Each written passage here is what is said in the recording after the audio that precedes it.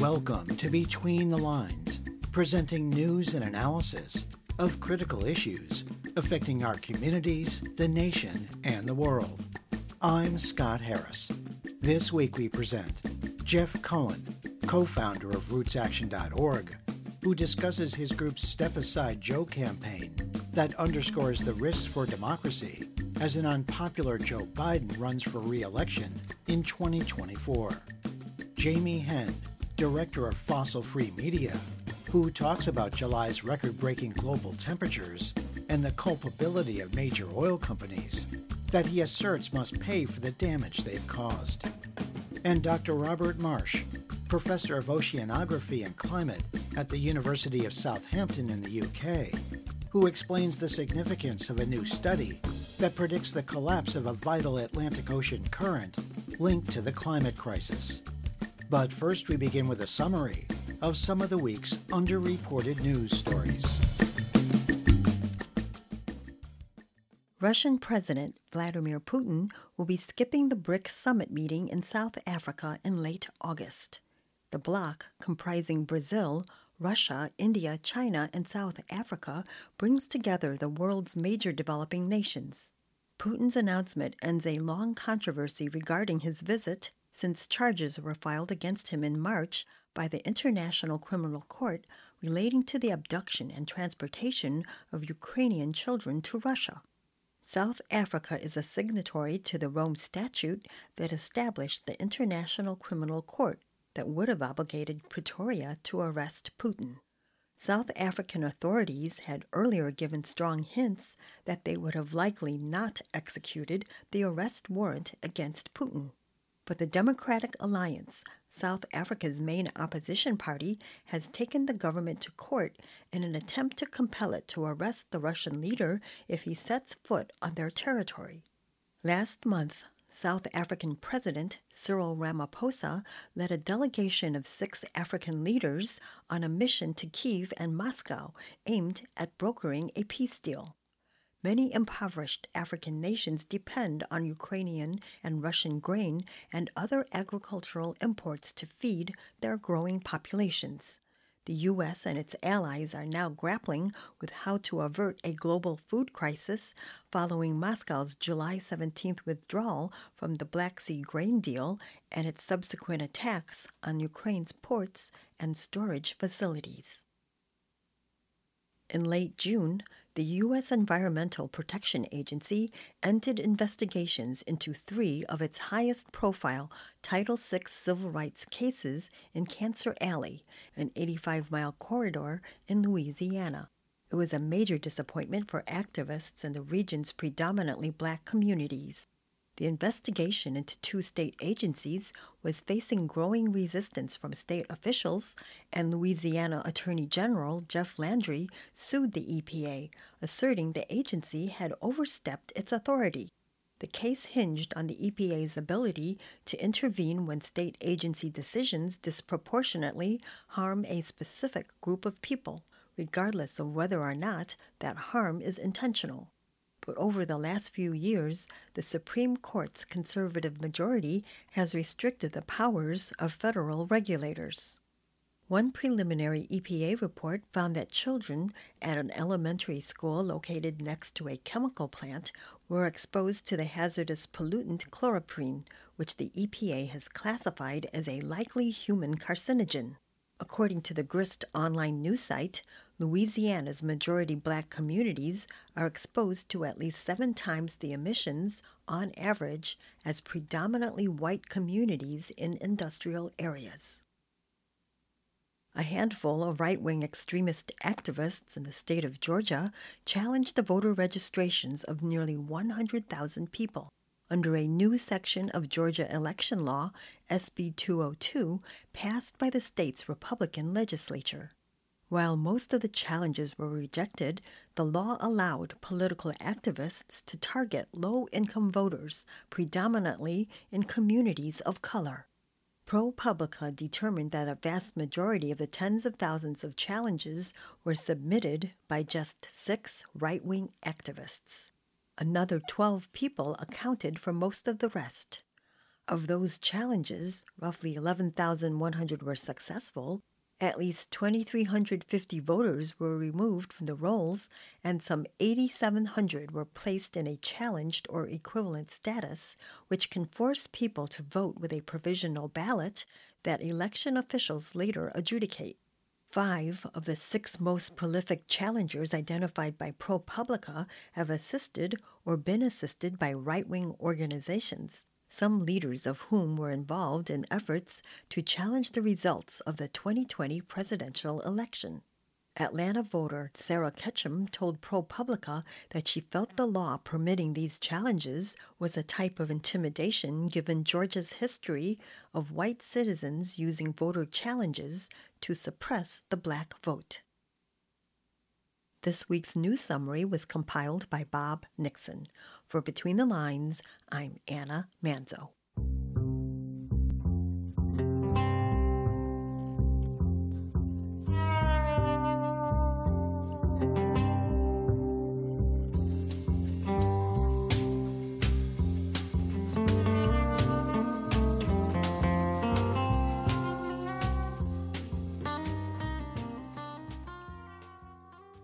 Former twice-impeached President Donald Trump, who already faces 34 felony charges in New York in the hush money adult film star case and 40 federal felony counts for mishandling classified documents, was charged on August 1st with 4 counts in a second federal indictment for his attempt to overturn the will of voters in the 2020 presidential election that ended with the violent January 6 Capitol insurrection. Despite being the first former president to face criminal charges in U.S. history, Trump is wildly popular with Republican voters and is on track to be the GOP's 2024 presidential candidate. Although Trump and much of the Republican Party has embraced an explicitly white supremacist and anti-democratic agenda, recent polls find that President Joe Biden is in a virtual tie with the former disgraced president, highlighting a lack of enthusiasm among many voters. A late July New York Times Siena College poll found that 50% of Democratic-leaning voters want the party to nominate someone else, as Biden's approval ratings remain low. Your reporter spoke with Jeff Cohen, founding director of the Park Center for Independent Media at Ithaca College and co-founder of RootsAction.org. Here he discusses his group's Step Aside Joe campaign that underscores the risks for democracy as an unpopular Joe Biden runs for re-election and pushes for Democrats to choose a stronger 2024 presidential candidate. The Republican Party leadership and base very much seems like a neo-fascist party. You know, I'm a media critic and a media monitor. I watch Steve Bannon's program almost every day. I've been watching Fox News for about 2 hours this afternoon. I monitor the right wing. They are a threat. It's worse than it's been in decades. The last time we had an open white supremacist running for president was George Wallace, and he didn't get that far. But here you have that kind of ideology, that kind of phony populism, scapegoating immigrants, scapegoating people of color. You have that now in the leadership of the Republican Party, and especially in the front runner, Donald Trump. So the situation is absolutely dire. And the reason we started the Don'tRunJoe.org campaign, which is now called StepAsideJoe.org, is we see the threat, which is that this Republican Party cannot be allowed to take the White House again. And it's our belief that Joe Biden can't win. And part of the reason he can't win is because some of the most important activists that delivered the election for Joe Biden in 2020 over Donald Trump, and Roots Action was involved in Arizona, Wisconsin, and Michigan, 3 states that we won, with a Vote Trump Out campaign. Some of the best young activists are climate activists. And Joe Biden has gone in reverse. He's now expanding oil drilling in the Arctic, Alaska. He's expanding oil drilling in the Gulf of Mexico. He's expanding exports of liquefied natural gas. The Democratic leadership just shoved through this Mountain Valley gas pipeline for Joe Manchin, mostly in West Virginia. He's gone in reverse. And it's almost as if the Democratic Party leadership doesn't care about social justice activists anymore, doesn't care about Green New Deal activists, doesn't care about climate activists, because that to us amounts to almost voter suppression. When you take an issue that's so important to millions of your voters and you go in reverse. We have not given up. And we really believe that if there'd be enough bravery within the Democratic Party leaders and these individuals, these members of Congress that give anonymous quotes to mainstream reporters about how they fear that Joe Biden can't win, if just one of them or two of them or three of them would speak out and say what we're saying, which is Joe Biden's candidacy is very, very risky, and that a more dynamic, more vigorous, more progressive candidate would do so much better at defeating this white supremacist, neo-fascist threat represented by the Republican Party. And we believe if Biden did step aside, immediately there would be members of Congress, senators, governors throwing their hats into the ring. There's nothing wrong with a party calling itself the Democratic Party having a democratic debate and having an open primary process. And as we learned back in 2020, there was an open process. So many candidates for president that they couldn't fit on the same stage for debates. But at the end of that very open process, everyone, including non-Biden supporters, we all rallied behind the Democratic Party candidate and defeated the right wing. And that we believe could happen again. Jeff, we're told that this election coming up in 2024, that democracy itself is at stake, with Trump pledging to centralize authority in the executive branch if he should win, and vengeance and retribution being the centerpiece of his second administration. Yep. Understandably, people want to rally around Biden because a Trump presidency is unthinkable. And that's the rationale, as you said a moment ago. But why not rally around someone who's strong, someone who's really out there fighting for us? Why not open up the process and rally around whoever wins through that process, rather than having Biden imposed upon us? Again, the polls are consistent. Democrats want a different candidate. And yet you have the Democratic Party leadership and the Democratic National Committee saying, no, you're getting Joe Biden and there's no alternative to Biden. That's not the way to defeat the right wing. Everything I've said to you, Scott, is how do we prevent Trump from taking office again in January 2025? That's uppermost in our minds. And we believe the data, I could quote you poll after poll after poll, that shows that Biden could be in deep trouble even with this whacked out, fanatical, narcissistic, neo-fascist Donald Trump as the alternative. We think we have 2 months, maybe 3 at the most, to convince Biden to step aside and to open up the primary process.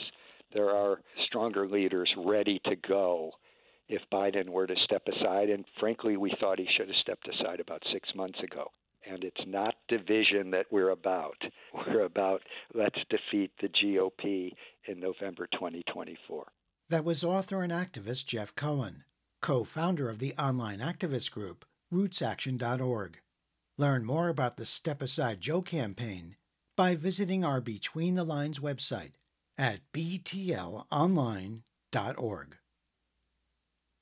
July 2023 was the hottest month ever recorded globally by as much as 2.7 degrees Fahrenheit, and possibly the warmest in 120,000 years, according to climate scientists. Ocean temperatures, too, have reached an all-time high. Waters off the Florida coast were recorded at 100 degrees Fahrenheit, endangering coral reefs and marine life on which humanity depends. Temperatures were 1.5 degrees warmer than pre-industrial times for a record 16 days in July, while the Paris Climate Accord aims to keep the 20 or 30-year global temperature average to 1.5 degrees. Speaking to reporters from the United Nations headquarters in New York last week, Secretary General Antonio Guterres said that the era of global warming has ended and the era of global boiling has arrived. Guterres admonished world leaders when he warned, "No more hesitancy, no more excuses, no more waiting for others to move first. There is simply no more time for that." Your reporter spoke with Jamie Henn, a climate activist, director of Fossil Free Media, and a co-founder of 350.org. Here he talks about his recent article titled, "This Killer Heat is brought to you by Big Oil. It's time for fossil fuel giants to pay up," where he discusses the culpability of major oil companies in misleading the public regarding what their scientists knew about the link between fossil fuels and global warming as far back as the 1970s. I've been working on climate for nearly 15 years now, and I think that the last month has been one of the most terrifying that I've ever experienced when it comes to witnessing the climate impacts that are rapidly spiraling out of control. And I say that as an activist, but I think you hear the same thing from many scientists who are seeing some of their predictions come true faster and harder hitting than they ever feared. Part of that, of course, is that we are in an El Nino cycle, and so some of these impacts have been intensified because of that variation. But still, even accounting for that, people are really worried about the way that climate change is rapidly destabilizing our Earth's natural systems and that those impacts are compounding each other. I think if there's any silver lining, and it's hard to find one when so many people are suffering and so many impacts are happening quickly, it's that the world is really waking up to the fact that climate is not a distant threat for the future, but really a clear and present danger. So I think that the level of news coverage we've seen over the last month or two, the level of public awareness on this issue, and the level of public support for really trying to drive forward stronger action when it comes to addressing climate change is higher than we've seen in the past. The question is, does that translate to the type of political pressure that's going to be necessary to move a political system that has been far too slow in addressing this crisis, and to take on an industry in the fossil fuel industry that is still doing everything it can to try and slow down progress and cling to the incredible profits that they've made throughout their history, and especially over the last year or two. Jamie, you say the fossil fuel companies should be forced to pay for the widespread damage they've caused on planet Earth. Is there a model in the lawsuits that were filed against the big tobacco companies that eventually resulted in multiple lawsuits, hundreds of millions of dollars being paid to the victims, and preventative health measures to protect future generations from the scourge of tobacco, emphysema, cancer, and the like? Is there anything we can learn from that, or is this a completely different situation where it's not just a public health emergency, it's a planetary health emergency? I think that's exactly right. The first thing I'd say is, yes, there is a lot to learn from the story of big tobacco. First, the critical role that litigation played in winning that fight. There was always a push, just like on climate, to take local action on tobacco, to pass legislation at the city, state, and federal level. But court cases played a really important role, and the legal process played an important role. This is one of the tools we have to rein in corporate power in this country and hold people to account. The very good news, and I think the really exciting news that more people need to know about, is that there is a wave of game-changing lawsuits that are taking place across the country that are beginning to bubble up here in the U.S. and actually around the world, that are taking on the fossil fuel industry from different angles. And if people do some Googling after they're listening to this, you'll find great articles in The Guardian. Especially has been doing a great job tracking this, as well as other news outlets. But right now, as we speak, over 24 different cities and states across the United States are bringing lawsuits forward against big oil in different ways, some of them going after the industry for their greenwashing and lying to consumers about their products, others really suing for climate damages and saying, look, our city is having to pay the cost of climate impacts, and we think the industry should pay their fair share. Others, really led by Puerto Rico, but expanding, are filing racketeering charges that took down the mob, saying, look, these companies conspired together to try and block action to regulate their industry. That's illegal. That's a conspiracy. So people are pursuing different angles. There are also, of course, young people filing cases, be it at the federal level, young people saying, look, we have a right to life, liberty, and the pursuit of happiness, and that's being impinged upon by climate change. Or in some key states like Montana, where the state constitution guarantees young people a healthy environment. And obviously that right is being violated by the companies that are wrecking the climate. So there's a real proliferation of these cases that I think could begin to make an impact. We're going to see more of these over the weeks, months, years to come. And I think we're, as activists, trying to think about ways that the public can get engaged so all of us can have a stake in these different fights. Because, look, all of us have standing in this case. All of us are paying the impacts of climate change. So all of us should have a right to sort of sue big oil and take on that fight. That was Jamie Henn, a climate activist, director of Fossil Free Media, and a co-founder of 350.org. Find a link to his recent article titled, "This Killer Heat is brought to you by Big Oil. It's time for fossil fuel giants to pay up," and related analysis by visiting our Between the Lines website at btlonline.org.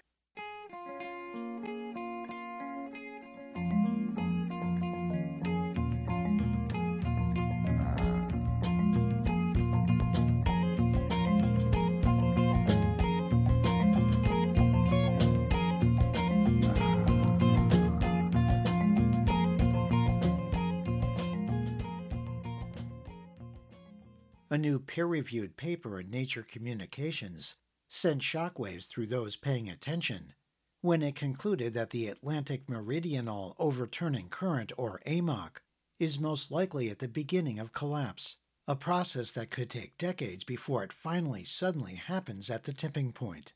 The Gulf Stream that runs from the coast of Florida and up to North Carolina and then across the Atlantic is part of the AMOC. A future collapse of this vital ocean current, triggered by global warming, would have serious consequences, including dramatic rapid changes in weather patterns and climate, especially for Northern Europe, but also for the Atlantic coast of the U.S. and beyond. Between the Lines' Melinda Tuhus spoke with Dr. Robert Marsh, professor of oceanography and climate at the University of Southampton in the UK. Although he wasn't involved in the nature study, he's an authority on AMOC and helped develop one of the computer models referenced in the study. Here, Dr. Marsh explains what the AMOC is, the impact it has on moderating climate, and what could happen if it collapses. But he cautions that nature is far more complex than simple models and statistics can properly represent, and so we should be quite uncertain of the latest prediction. He noted that around 2010, the AMOC stalled for a year, which had a definite impact on the weather in adjacent countries. AMOC is really an acronym for the Atlantic Meridional Overturning Circulation. So it's in the Atlantic Ocean. Meridional means north and south. Overturning talks about movement from above, down, and then back below. And it's a circulation as part of the ocean current system. All water moves and joins back together again in an enormous kind of indefinite loop. The AMOC is about half of the Gulf Stream, I should say. So the Gulf Stream is a very large movement of water along the east seaboard of the United States, about half of which we can think of as AMOC. There's another half of the Gulf Stream which kind of goes more round and round in the subtropics. We would consider that to be a different kind of ocean circulation. So it's a bit confusing because we sometimes hear alarmingly that the Gulf Stream is going to stop. And that's not really plausible because about half of the Gulf Stream is quite independent of the AMOC.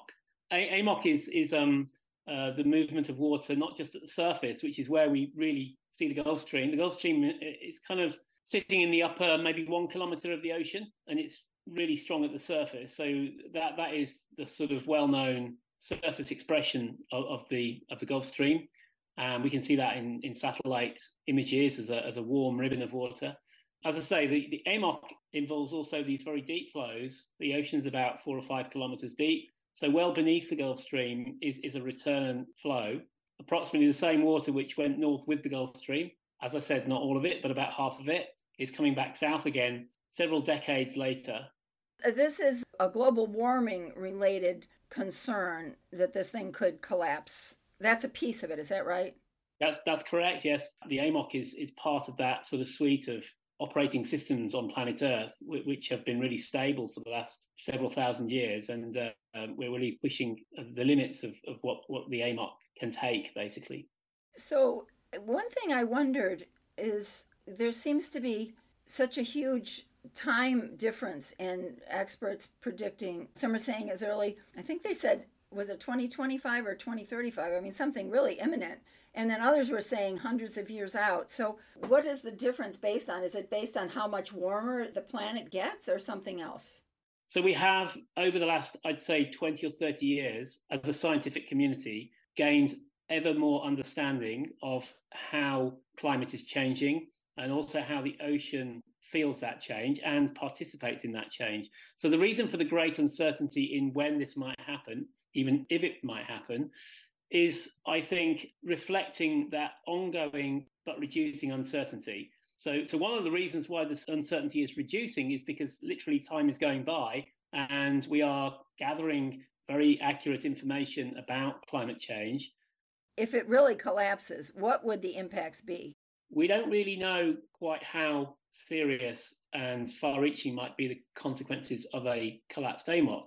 The impacts, I think, will be most keenly felt in North Europe. That in particular affects countries like Norway and, the UK, other countries around North Europe, subject to a relatively benign maritime climate. So what would happen in the absence of a normal AMOC is that those countries would be subject to, I think, more extreme climate, and that could include more severe winter as well as more difficult summertime conditions. So that would be droughts and floods. Now that has consequences as well for weather elsewhere. If we're getting a very different weather over here, then likewise you can expect the weather in North America may be a bit different too.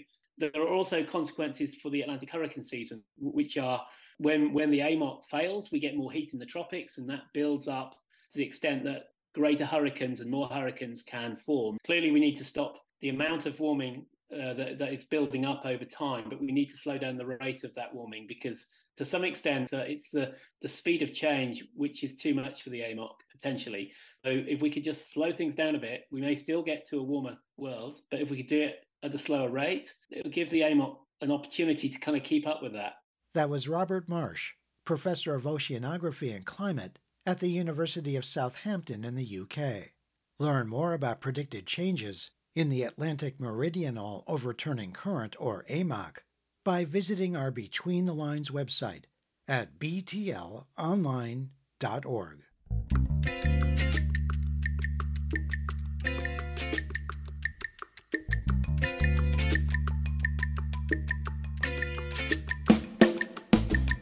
You've been listening to Between the Lines, a weekly program presenting news and analysis of critical issues affecting our communities, the nation, and the world. Between the Lines is produced and distributed by Squeaky Wheel Productions.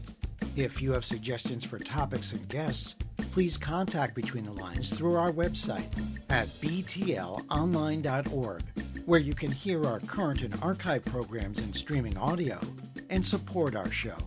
There you can also subscribe to free weekly podcasts, program summaries, and interview transcripts. Follow us on Facebook at Between the Lines Radio News Magazine and on Twitter at BTL Radio News. Thanks for listening on WESU in Middletown, Connecticut, WFMP in Louisville, Kentucky, KMXT in Kodiak, Alaska, dozens of other community radio stations across the U.S. and abroad, and wherever you get your favorite podcasts. Our theme music was written by Richard Hill and performed by Mikata. This week's program was produced by Susan Bramhall, Mary Hunt, Anna Manzo, Bob Nixon, Melinda Tuhus, and Jeff Yates. For Between the Lines, I'm Scott Harris.